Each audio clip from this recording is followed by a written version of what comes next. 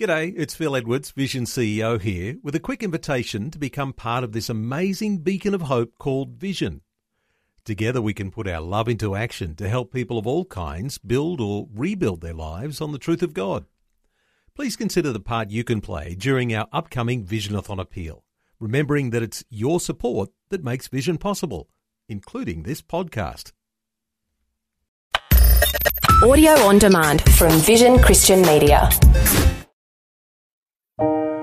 Today on Leading the Way, the story of a young, wealthy man and his questioning encounter with Christ.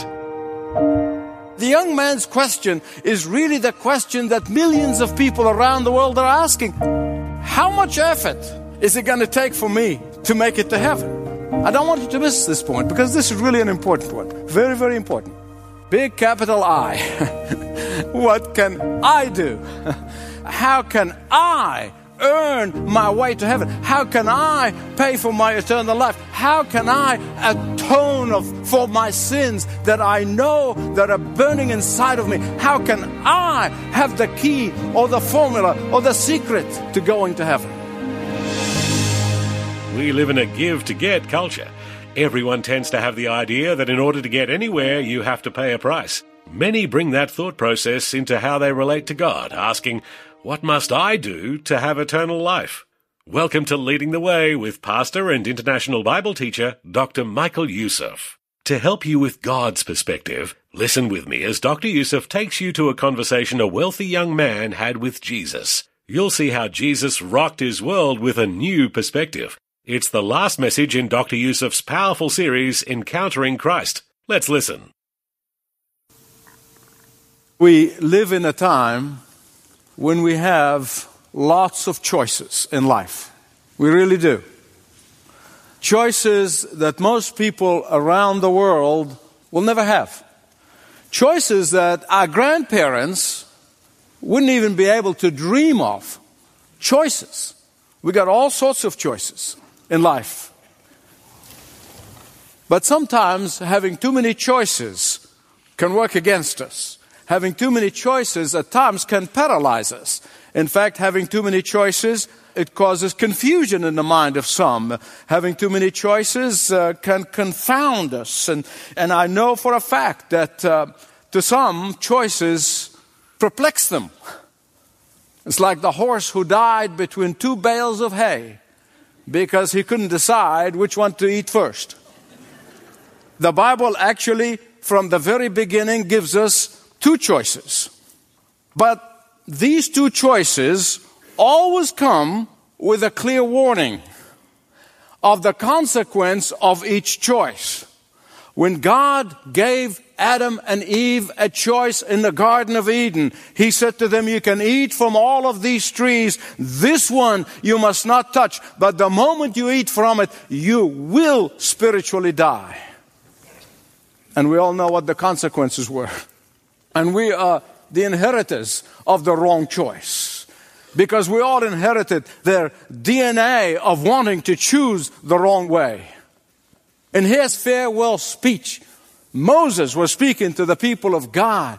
They're getting ready to get into the promised land. And he says to them, he said, be sure to choose the right way.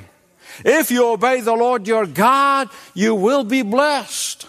In fact, through Moses, God was appealing to His people, and He is appealing to everyone in every generation ever since. I set before you a blessing and a curse. What will you choose?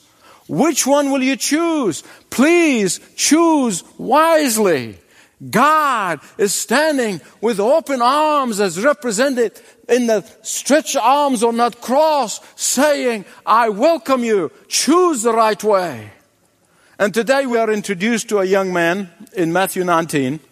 He's really, in many ways, an extraordinary young man. He was not your average person. He was an unusual person. And when he comes to Jesus, asking Him, what must he do to inherit heaven, to make it to heaven, to inherit eternal life? Jesus gives him a choice. Sadly, in verse 22 of Matthew 9, we see that he makes the wrong choice, and that is why the Bible said he went away sad.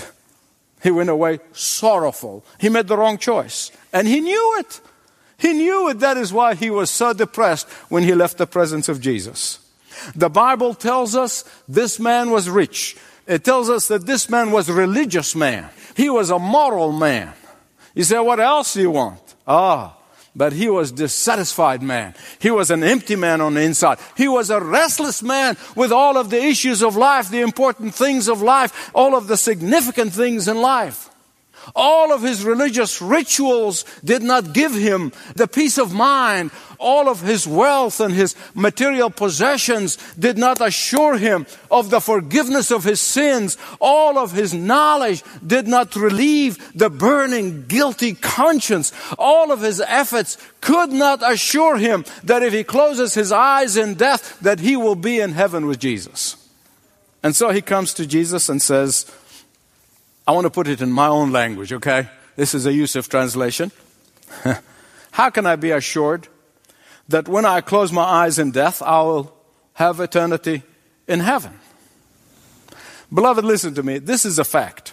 Most people who do not know God, when the dust is settled and they're all alone, not out there partying and giving the impression that they're having a good time, but all alone. When the smoke clears and they really look into the mirror of life, when they allow the voice of their conscience to speak to them, they know deep, deep down that they are living in rebellion against the Holy God. They know it. And that's why Jesus made it very clear to this young rich ruler, this religious man, that there's only one way that he's going to make it to heaven. There's only one way to have peace with God. There's only one way to have a peace of mind here and now and for eternity. There's only one way. You see, the young man's question is really the question that millions of people around the world are asking. How much effort is it going to take for me to make it to heaven? How much money is it going to cost me? How many religious activities am I supposed to practice on a daily basis or a weekly basis or a monthly basis? What formula in life should I implement? What obligation do I need to fulfill so I can make it to heaven, so I can be assured of heaven here and now? I don't want you to miss this point because this is really an important one. Very, very important. There's an overriding thought in that question. Big capital I. What must I do? What can I do? How can I earn eternal life? How can I earn my way to heaven? How can I pay for my eternal life? How can I atone for my sins that I know that are burning me, burning inside of me? How can I have the key or the formula or the secret to going to heaven? You know, in our society, we are bombarded about the secret to happiness and the key to this and the formula to the other thing. I've been watching through the years of how a clever guy who would say, you know, come to my seminar, pay $100 and I'll show you how to be rich. And wham, 1,000 people sign up. Just like that. And the only one who gets rich is the speaker. Now, beloved, the truth is much simpler than you think. No secrets, no quick fixes, no formulas, no keys, no. The truth is very simple. It really is. But there's something here I want you to notice. Listen, if you don't see Jesus' sense of humor in the gospel accounts, you're not reading it right. I'll help you. There are a lot of funny things that Jesus said, and most people just kind of skim. Remember when talking about keep the commandments? Really? I kept them all. Really? That's interesting. And nobody could keep the commandments all the time. All of them, all the time, except Jesus. That is why He is the Savior. He's the one who could save us because He's the only one who was perfect. He's the one who lived the perfect sinless life. But this man said, hey, I learned those things since I've been keeping those things all my life, really. Now, here's a dialogue that I want to put it again in my own language. So I want to show you the sense of humor here. Jesus to the young man. You're telling me that you really kept all of the 10 Commandments since you were a boy? That's right. I did. Exactly. Kept them all. Right. Let's see. What about the first commandment? How does this go again? Oh, you shall have no other God before me. Did you get that one? Yes, sir. Got it. Let me ask you. Is your wealth a god to you? Is your money your master or your slave? Are you owning your possessions, or do your possessions own you? I think at that point the guy probably was scratching his head. And, money's not my God. It's not really my God. And Jesus said, great. We're really making great strides here. Okay, if you want to follow me and trust in me, here's what I'm going to tell you. Give it all away. Huh? Say that again. Just give it all away. Come and hang out with me. I'll provide for you. Oh, no. That's not what I meant by keeping the 10 Commandments. You don't understand Jesus. What about the 10th commandment? Are you coveting even your own stuff? Are you completely trusting in my provision? If you're trusting God, don't you just give it all away and come and follow me? Trust in my provision. Now, wait a minute, Jesus, wait a minute. There's a limit to what I meant by I've kept all the commandments. I'm sure if the discussion was even stretched further, Jesus would not have been bothered by the fact this guy really did not keep the commandment he thought he did. You know what he wanted him to do? He just wanted him to acknowledge it. Okay, just acknowledge that you did not keep them. That's all he wants us to do. That's all he wanted him to do. And this man said, I'm acknowledging nothing. I'm admitting nothing. I'm repenting of nothing. I am not confessing that. Beloved, let me ask you, where do you place your faith? Where do you place your trust? Where is your confidence? Is it in your net worth? Is it in your portfolio? Is it in your religious observance and how meticulously you're keeping those religious observance? Is it in your own success? Is it in your own goodness? I am good in my own way. Trusting in these things will only do one thing, and that's going to buttress your pride. That's what it's going to do. Trusting in anything except the Lord Jesus Christ's death and resurrection to take you to heaven is only going to strengthen your pride. And pride will always keep you from heaven. Pride will always keep you from heaven. Because an authentic ticket to heaven must be stamped by the blood of Jesus Christ that was shed on Calvary.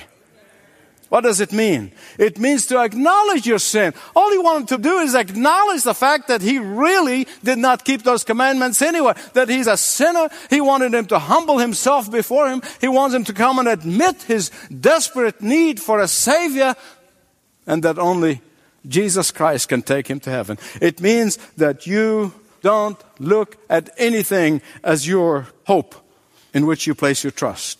Not your degrees, not your intellect, not your achievements. All of that be considered trash in comparison to receiving eternal life.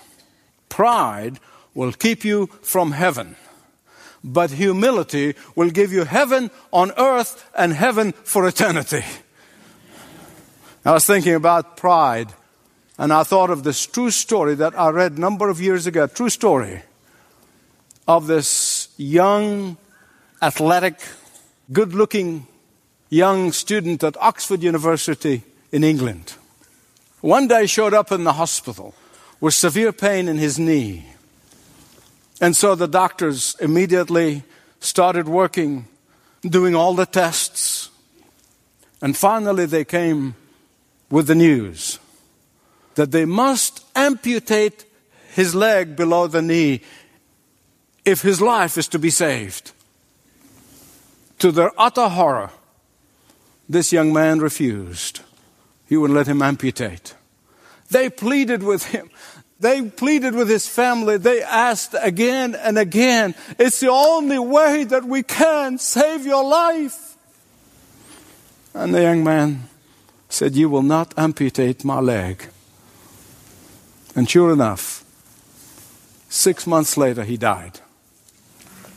And the doctors, particularly the surgeon who really took personal, he was devastated, and he went to his bereaved mother after the funeral, and he said, "Please explain to me, why did he refuse to let us amputate, which most certainly would have saved his life?"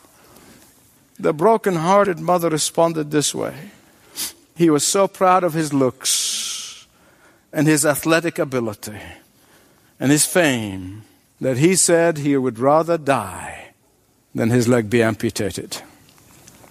My beloved friends, listen to me. When Jesus tested this rich young ruler, his pride was in his wealth. And when Jesus gave this rich young ruler a choice, he wanted him to choose correctly, but he didn't. Why? Because wealth created in him a sense of self-satisfaction. His wealth created in him a sense of invincibility. His wealth created in him a sense of security. His wealth created in him a sense of God's favor toward him. Some of you probably sitting here and said, Michael, you're not talking to me. I don't have 2 pennies to rub together." Fine. Then what is it that is keeping you from coming to Christ? What is it that is keeping you from humbling yourself in repentance and receiving His forgiveness and the gift of eternal life? What is keeping you from confessing your inability to save yourself? What's keeping you from repenting of your sins? What is keeping you from acknowledging that only Jesus can give you eternal life? What is it? Is it the pride of intellect? Is it the pride of ideas and philosophy? Is it the pride of your own ability? Is it the pride of your accomplishment? To me as a young man, it was the pride of rebelling against my parents. I did not want to do what they want me to do. And that kept me in misery. In this man's case, his wealth was his problem.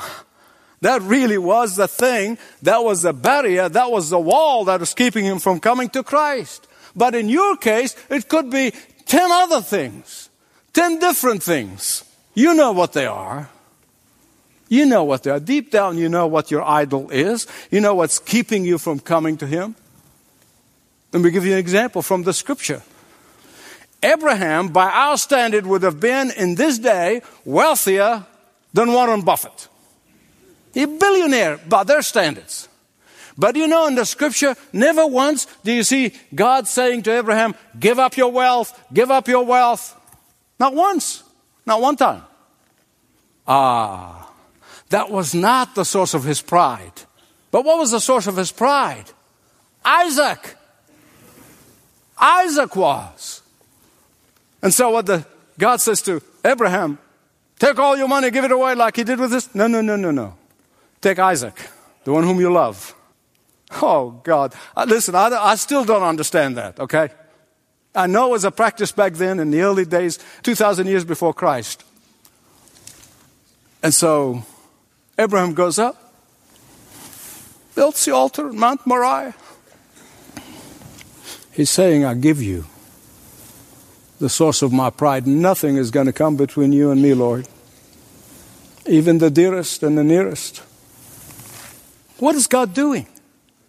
What's God doing here? He was testing Abraham. He was testing him. He was asking him to give the very source of his pride. Had this young man probably said to Jesus, probably, okay, Lord, you're right. I know this is the thing that's standing between us. I'm going to give it all up and I'm going to come and follow you. Most likely Jesus would have said, no, that's enough. The fact that you said it, it's okay. That's all I want to hear. That's all I want to hear. And now I'm speculating.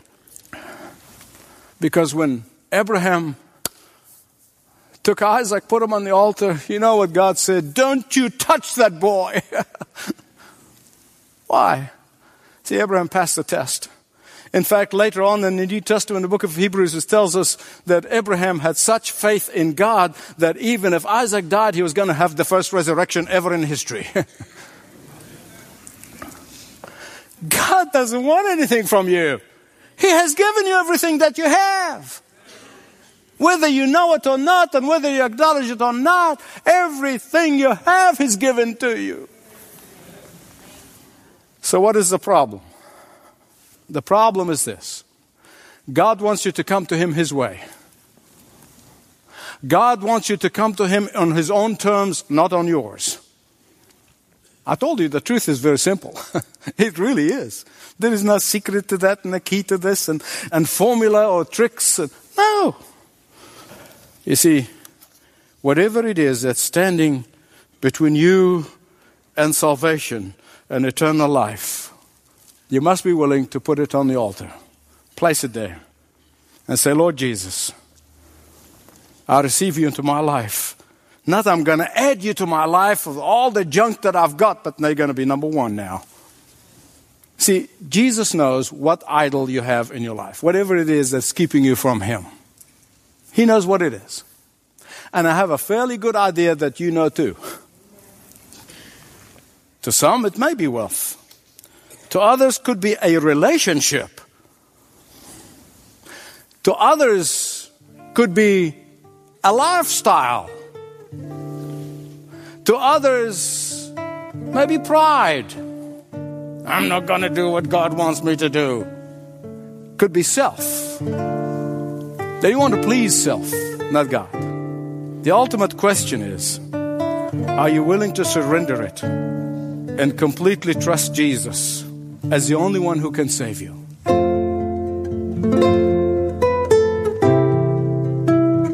How about it? Is there something keeping you from a relationship with Jesus? Would you like to talk through it with one of our compassionate team members? If so, click over to ltw.org/Jesus. ltw.org/Jesus. Hey, the Leading the Way team wanted to take a moment to share with you just how much we appreciate and honour the relationship we have with this radio station. You may not understand the difficulty of running an all-day, every day, all-night, every night operation, but their work is impacting many in this and other communities near you. You see, it takes a committed staff, many you never hear or see, to not only bring you Leading the Way, but also music and news, weather, local events and more. That being said, thank you to this radio station for the partnership and passion in ministry. And when you contact Leading the Way, make sure you let us know where you listen. It helps us measure the impact of the broadcast. Call 1300 133 589, 1300 133 589, or online at ltw.org, ltw.org. Well, our time has come to an end, but do make plans to join us next time on Leading the Way. This program is provided by Leading the Way with Dr. Michael Youssef.